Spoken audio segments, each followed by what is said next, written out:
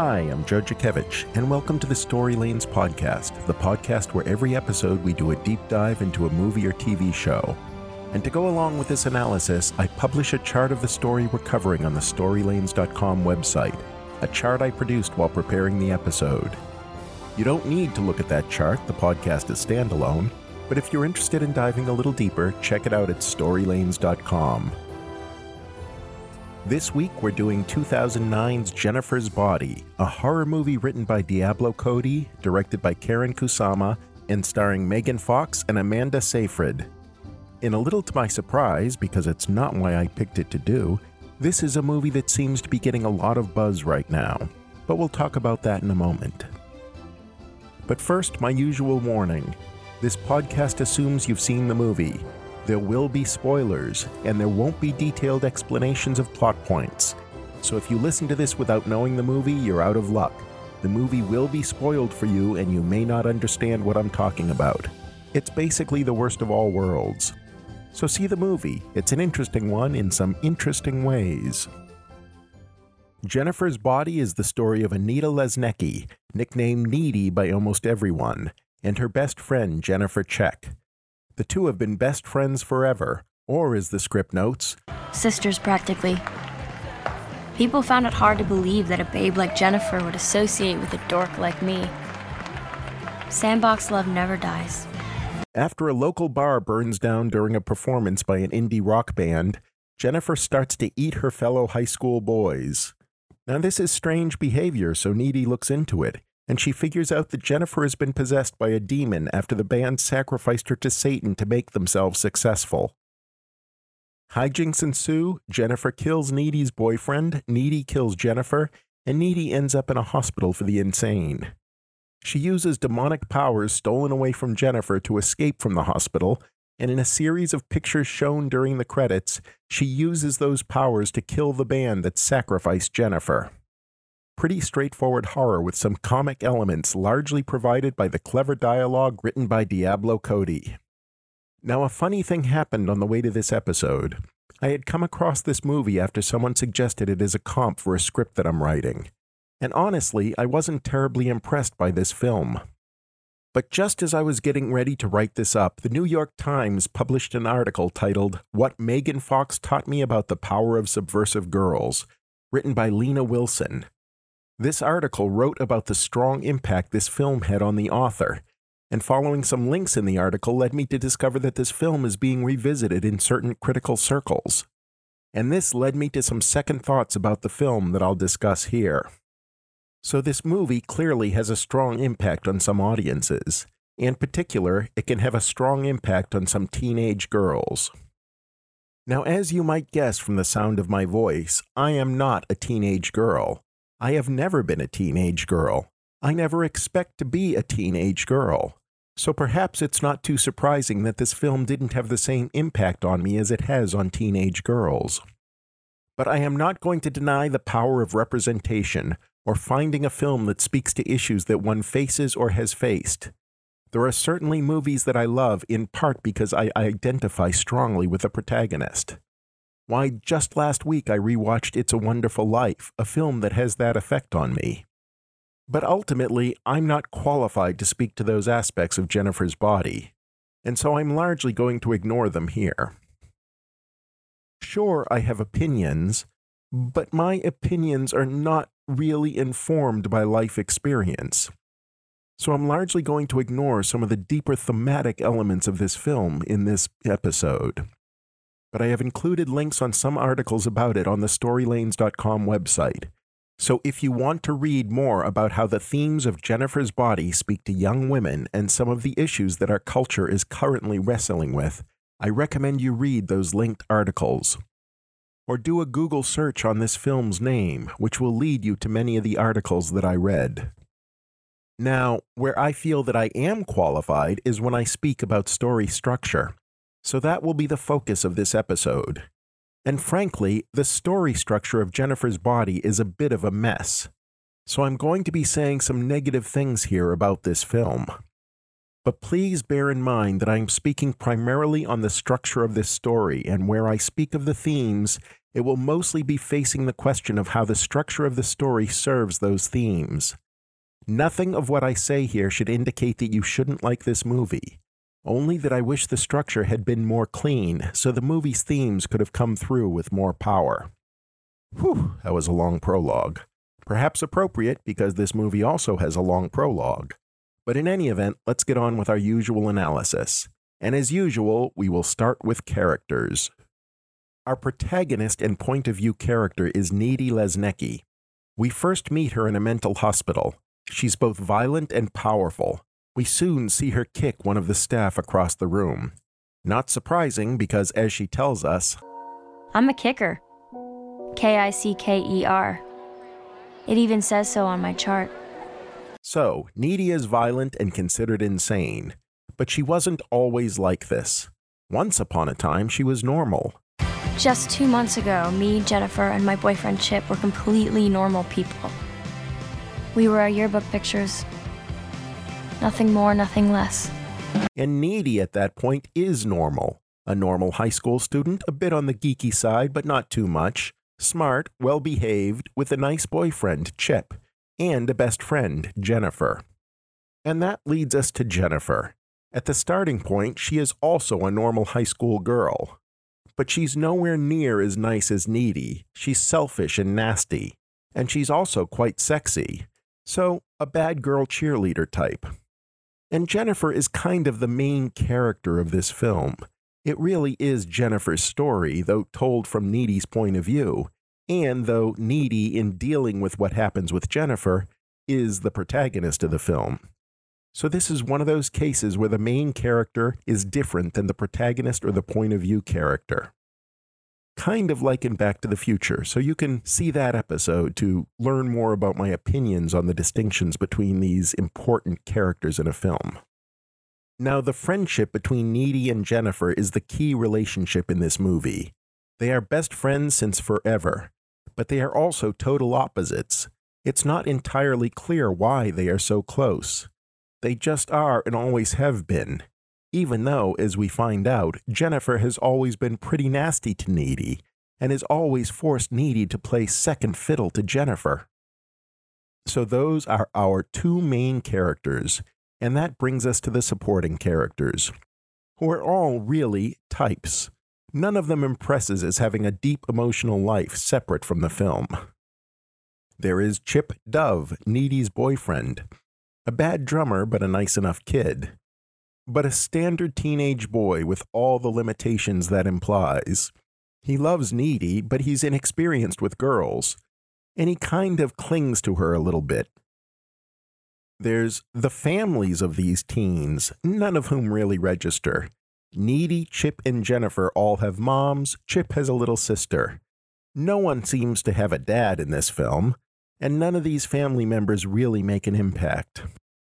There's Mr. Wroblewski, a teacher. Again, there's nothing that much distinguishes him other than the fact that he's got an artificial arm.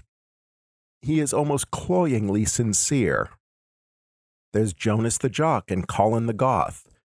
Both pretty much refugees from central casting, and both here really to give Jennifer something to chomp on. And then there's Nikolai and the other guys in Low Shoulder, an indie rock band. Nikolai is clearly evil, two-dimensionally so. Dirk, another guy in the band, is nicer, shows some sympathy and regret for what the band does to Jennifer. But when push comes to shove, he says, I don't know if we should go through with this. Dirk, do you want to work at Moosehoof Coffee forever? I don't, okay? Do you want to be a big loser, or do you want to be rich and awesome like that guy from Maroon 5? Maroon 5. I guess what I'm saying is that other than Jennifer and Needy, none of these characters have any real depth. And even Jennifer and Needy don't have much. This is not a movie with a rich set of supporting characters of immense depth. They are all largely superficial. This is more about plot.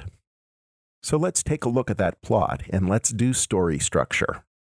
Now note that in the Story Lanes analysis at storylanes.com, I've brought back the debtor's lane. We dropped it for a while as we've dealt with low body count films, but Jennifer's Body is certainly not low body count, and it calls out for a debtor's lane. Now, I find Jennifer's Body to be a bit of a mess structurally, though admittedly the movie isn't quite as much of a mess as the script, because the movie has made one structural improvement that we'll get to soon. But what is the structure of this? Well, to start, there's a wrapping story. We start with Needy in a mental hospital, and she's nasty, and she's violent, and she's completely checked out except when she's attacking somebody, which immediately raises the question, what happened to make this girl be this way? And that launches us into the film. So let's call this a prologue, the prologue that introduces Needy in the hospital, and then we jump back in time into Act 1. Now here is a place where the film drastically improves on the script, because in the script, when we jump back in time, we jump back to the scene where Needy kills Jennifer, which in a lot of ways is the climax of the film, right? We see that scene, the murder of Jennifer, and then we jump back from there to even before then, to back before anything went wrong, when Needy, Jennifer, and Chip were just normal high school students. We were our yearbook pictures. But the film skips this interim jump back. It skips the scene of Needy killing Jennifer and saves it for later when it happens chronologically. So the film jumps straight from Needy in the hospital to Needy, Jennifer, and Chip all still in high school.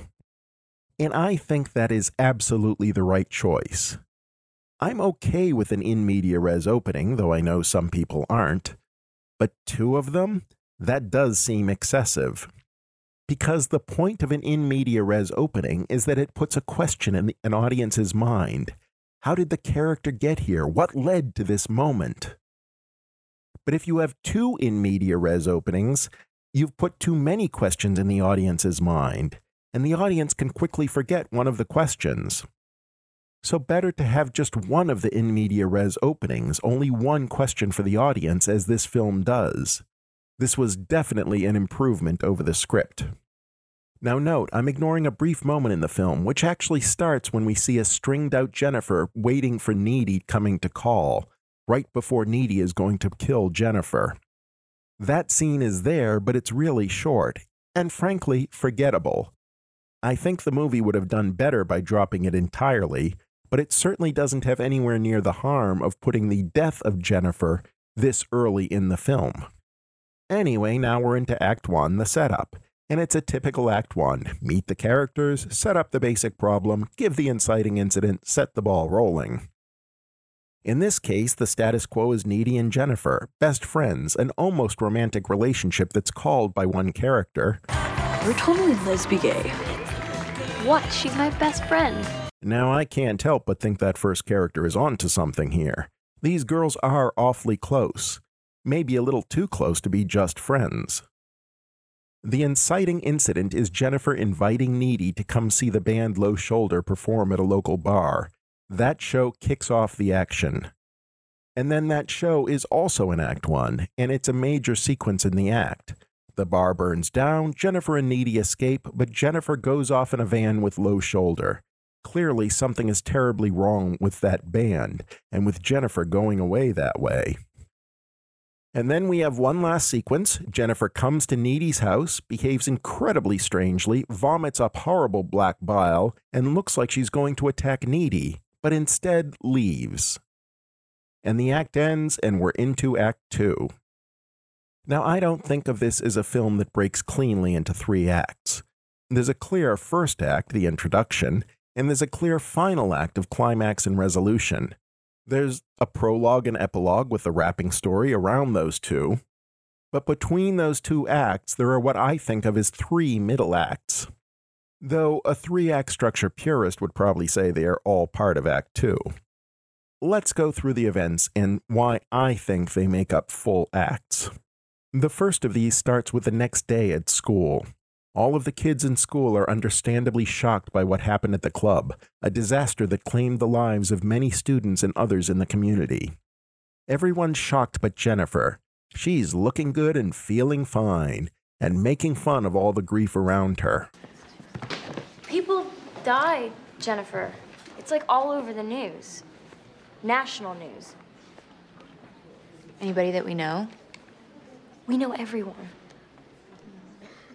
Sucks to be them, I guess. Now, Needy tells Chip about Jennifer's weird late-night visit, but he downplays her concern, suggests that Needy is imagining things. But she probably just inhaled a whole bunch of smoke or something. No, Chip. No, it was like evil. Yeah, I think you might want to talk to the school shrink. I'm not saying that to be a dill hole. Chip, I don't tell whoppers and I'm not crazy. I didn't say you were crazy. It's just everybody's a little messed up about this, and it's okay to feel... Discombobulated? Yeah, fucked up. Hey, Needy. And then Jennifer seduces the jock, Jonas, into the woods and promptly turns into a demon and eats him.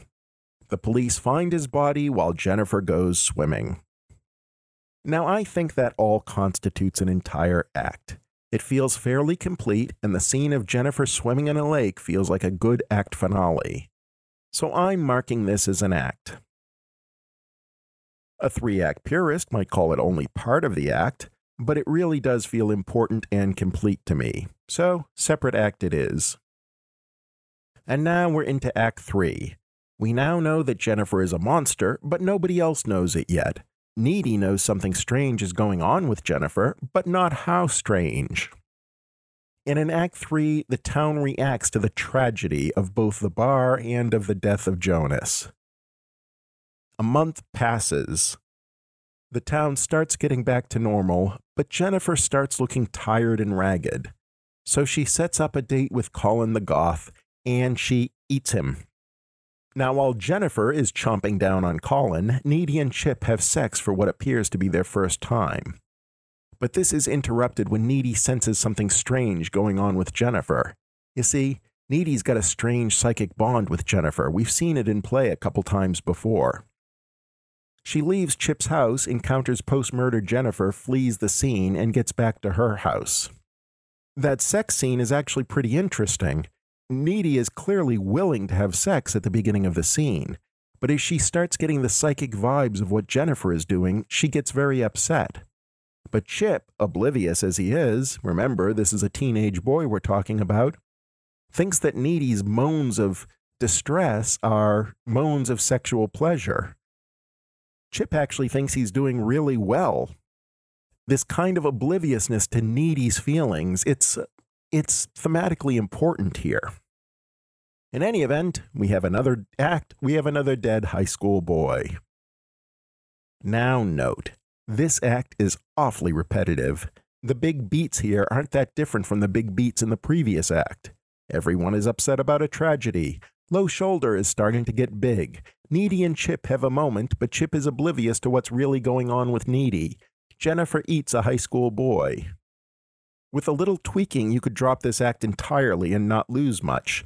I don't think it's really needed. It heightens the tension a little, but it doesn't do much for the plot. Now, a lot of screenwriting gurus argue that anything that can be dropped should be dropped. I wouldn't go that far.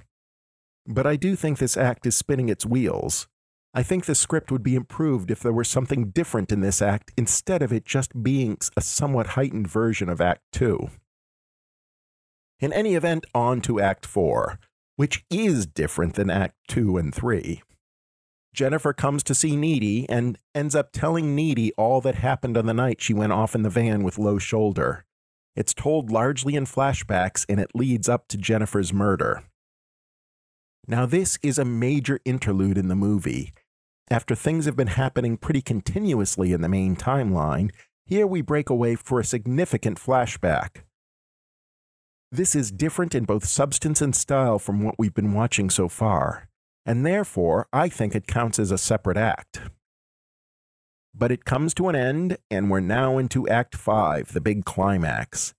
Needy has done a little extra research. She knows Jennifer is a demon. Jennifer is starting to get hungry again. And things get complicated between Chip and Needy as Needy tries to put their relationship on hold while she goes to deal with the Jennifer issue. And looming over it all, there's a big dance at the high school. So in this act, There's a dance, Jennifer attacks Chip, Needy comes to Chip's defense, but Chip still ends up dead. Then Needy kills Jennifer, this time for good.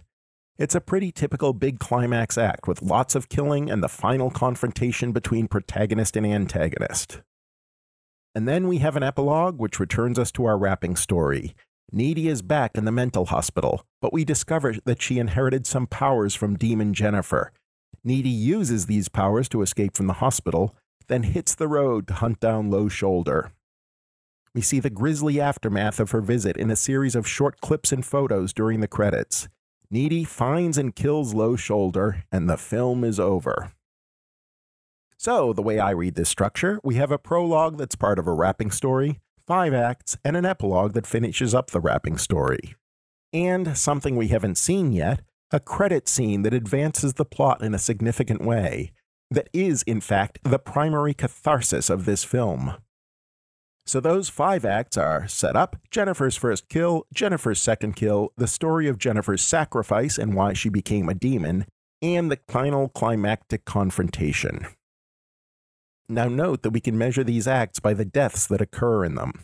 Act 1 includes the deaths in the bar fire. Act 2 includes Jennifer's murder of Jonas. Act 3 includes Jennifer's murder of Colin. Act 4 has Jennifer's death at the hands of Low Shoulder. And in Act 5, Jennifer murders Chip, then Needy kills Jennifer. This is a movie where the murders are story milestones. It's not one of those films that saves up a bunch of deaths for a big climax. And in fact, there is no large collection of deaths at the end. Chip and Jennifer both die, but nobody else does in that act. Now, one of my little biases, I like my action to grow to a climax, and I like my body count to grow as well. I particularly like films like Get Out, where the final act includes all the killing and one big explosion of violence. Now, I don't require that in my movies, but it is my preference. But it's not what happens here, and I think that's part of the overall sloppiness of the structure of this film. So looking at our other story structure models, we've covered how 3-act structure would regard this film. But do note one thing, there is no clear midpoint here. No single scene that shocks us and flips the film around.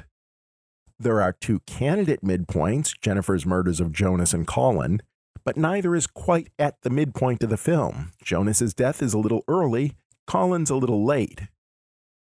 And again, note how similar these 2 beats act in the story structure.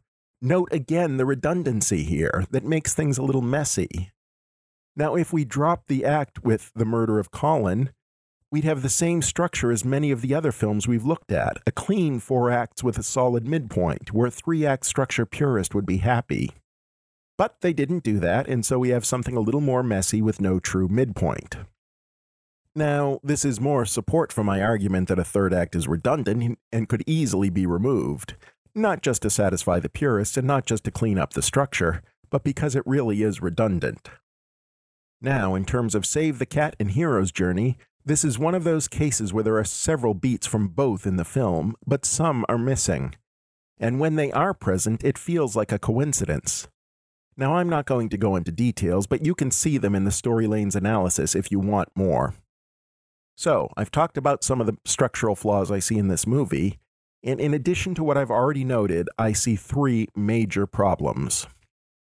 First, the opening of the movie sets up the question of how did a normal high school girl end up in a mental hospital assaulting the staff? But the movie doesn't really answer that question. Needy goes through some rough stuff, and we learn why she was arrested. It's for the murder of Jennifer. But why does she violently act out? She really doesn't seem like the same person at all. What turned her that way?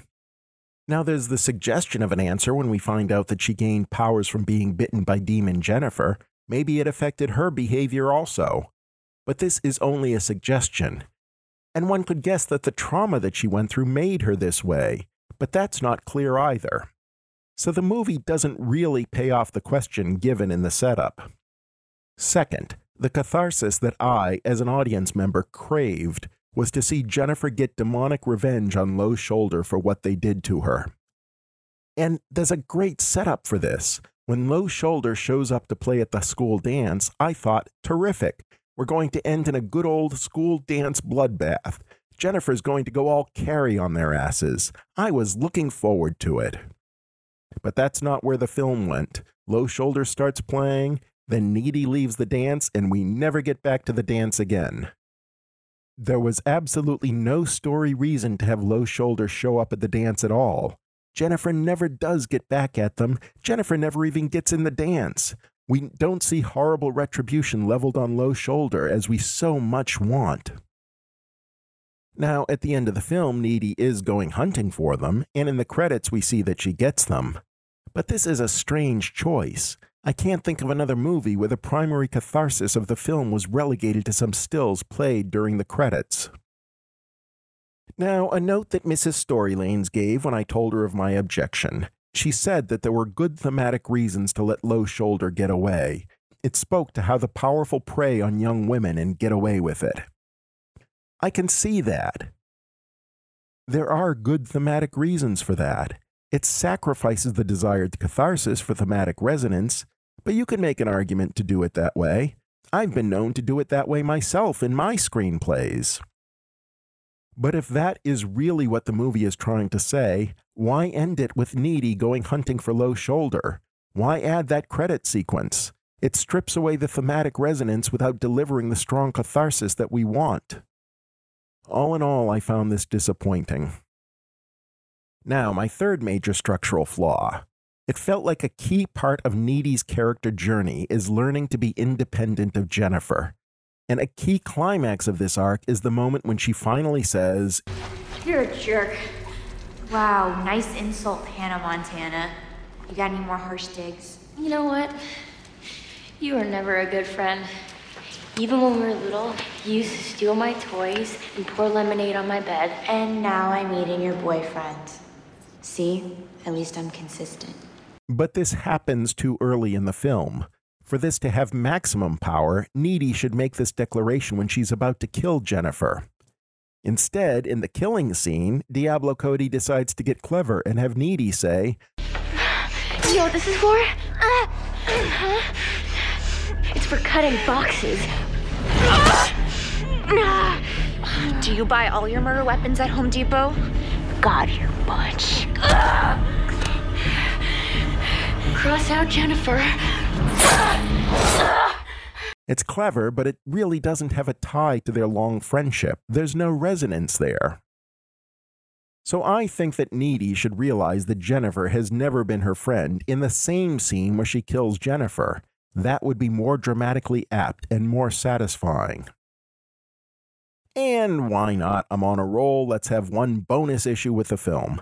Jennifer doesn't really seem to change much when she becomes possessed by a demon. She's nasty after becoming a demon, but she was always nasty. Now she just starts eating boys instead of bad-mouthing them as she does here before she even becomes a demon.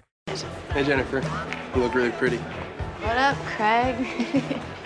He thinks he's cute enough for me, and that's why he's in retard math. And bear in mind that the boy in question is in earshot when she says that. So those are my issues with the film. Is there something I like here? Well, yes. First off, there's the quality of the dialogue. Listen to this scene where Jennifer, Needy, and Chip are all present. Guess who's got the whip until 11:30? A 2003 Chrysler Sebring, and it's all mine. Oh, hi, Chip.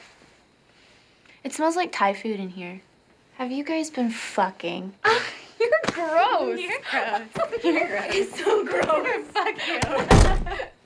Let's go to the club. Holiday Lane is not a club, it's a bar. In fact, it's not even a bar, it's like a bingo hall with taps. Eat my ass, Chip. You're just jello because you're not invited. I'm not jealous. That place is disgusting. Everyone in there has a mustache. You're totally jello. You're lime green jello, and you can't even admit it to yourself. Stop kidnapping my girlfriend. There's so much great stuff going on in that scene, stuff that establishes these characters and their relationships. Jennifer, all happy about having the keys to a Chrysler Sebring, thus establishing that she is much more small town than she likes to admit. Chip, who is definitely jealous of Jennifer's relationship with Needy, he tries to deny that jealousy, but he doesn't get away with it. Needy, who is hardly in the scene at all except for a little wrestling with Jennifer that ends with her slammed against a wall. She is subordinated to both Chip and Jennifer. They fight over her. She is going to have to step up and assert herself before the film is over, and she does, a key part of her character arc. And this dialogue, it's lots of fun, with clever made-up slang. Note that this script doesn't just use terms we've heard over and over. It's fresh, but it still feels authentic. It's good stuff. A second thing to like, there is some real thematic resonance here. Read those articles that I linked to. Once again, we see that horror is a place where screenwriter can go heavy on metaphor and theme. In this case, Jennifer suffers terrible harm at the hands of entitled young men. And this turns her into a monster who in turn preys on young men. It's powerful stuff, and there's some serious resonance to this. I can easily see why this film is now regarded as carrying the themes of the Me Too movement. So, lessons learned from this film. First, there's that thematic resonance that I just mentioned. Any film is elevated by having this kind of resonance at its heart. This one is no exception. Screenwriters, figure out what your story means and craft the plot around that. Second, a lesson we've seen before. Good dialogue elevates any story. Diablo Cody has a great ear for the language of teenagers. That's on display here. It's good stuff and makes the movie better. Spend those extra hours crafting your sentences. It's worth it. And third, one that, alas, I think this film shows in the negative. Structure matters. I believe this film could have packed a more powerful punch if it had corrected the various structural flaws I mentioned. Figure out what it wants to say about the powerful who prey on women. Give us the catharsis of seeing them brought down violently. Or, if you want the thematic resonance of leaving them at a high point, do that. Don't do this sort of half-hearted, kill them off in the credits thing. That seems to be trying to play it both ways, and it doesn't really work. Now, the catharsis approach is clearly more satisfying, and I don't think it's cheap to pick catharsis over being strictly true to theme, and I don't think it makes any sacrifices to the theme. Take, for example, Get Out. We see the catharsis of seeing these horrible people who viciously use young blacks, and they get taken down, even though the movie wouldn't ever say that racism itself is defeated. The battle is won, but the war continues. I think Jennifer's Body would benefit from that approach. So that's Jennifer's Body. I found it interesting, and I hope you did too. Next week, we're going to have a treat for me at least. I have been rewatching The Wire lately. It's my favorite TV series ever. So I am going to pick some episode from The Wire, and we're going to analyze it next week. Hopefully we'll find out what makes that series so amazing. Until then, check us out at storylanes.com, where you'll find the script of this episode, a link to the Jennifer's Body screenplay, the Storylanes chart for this movie, and links to some recent articles that revisit this film. And if you enjoyed this podcast, please leave a review on whatever podcast service you heard it on. That will help others discover us. This is Joe Jakevich in the Storylanes podcast. Talk at you later.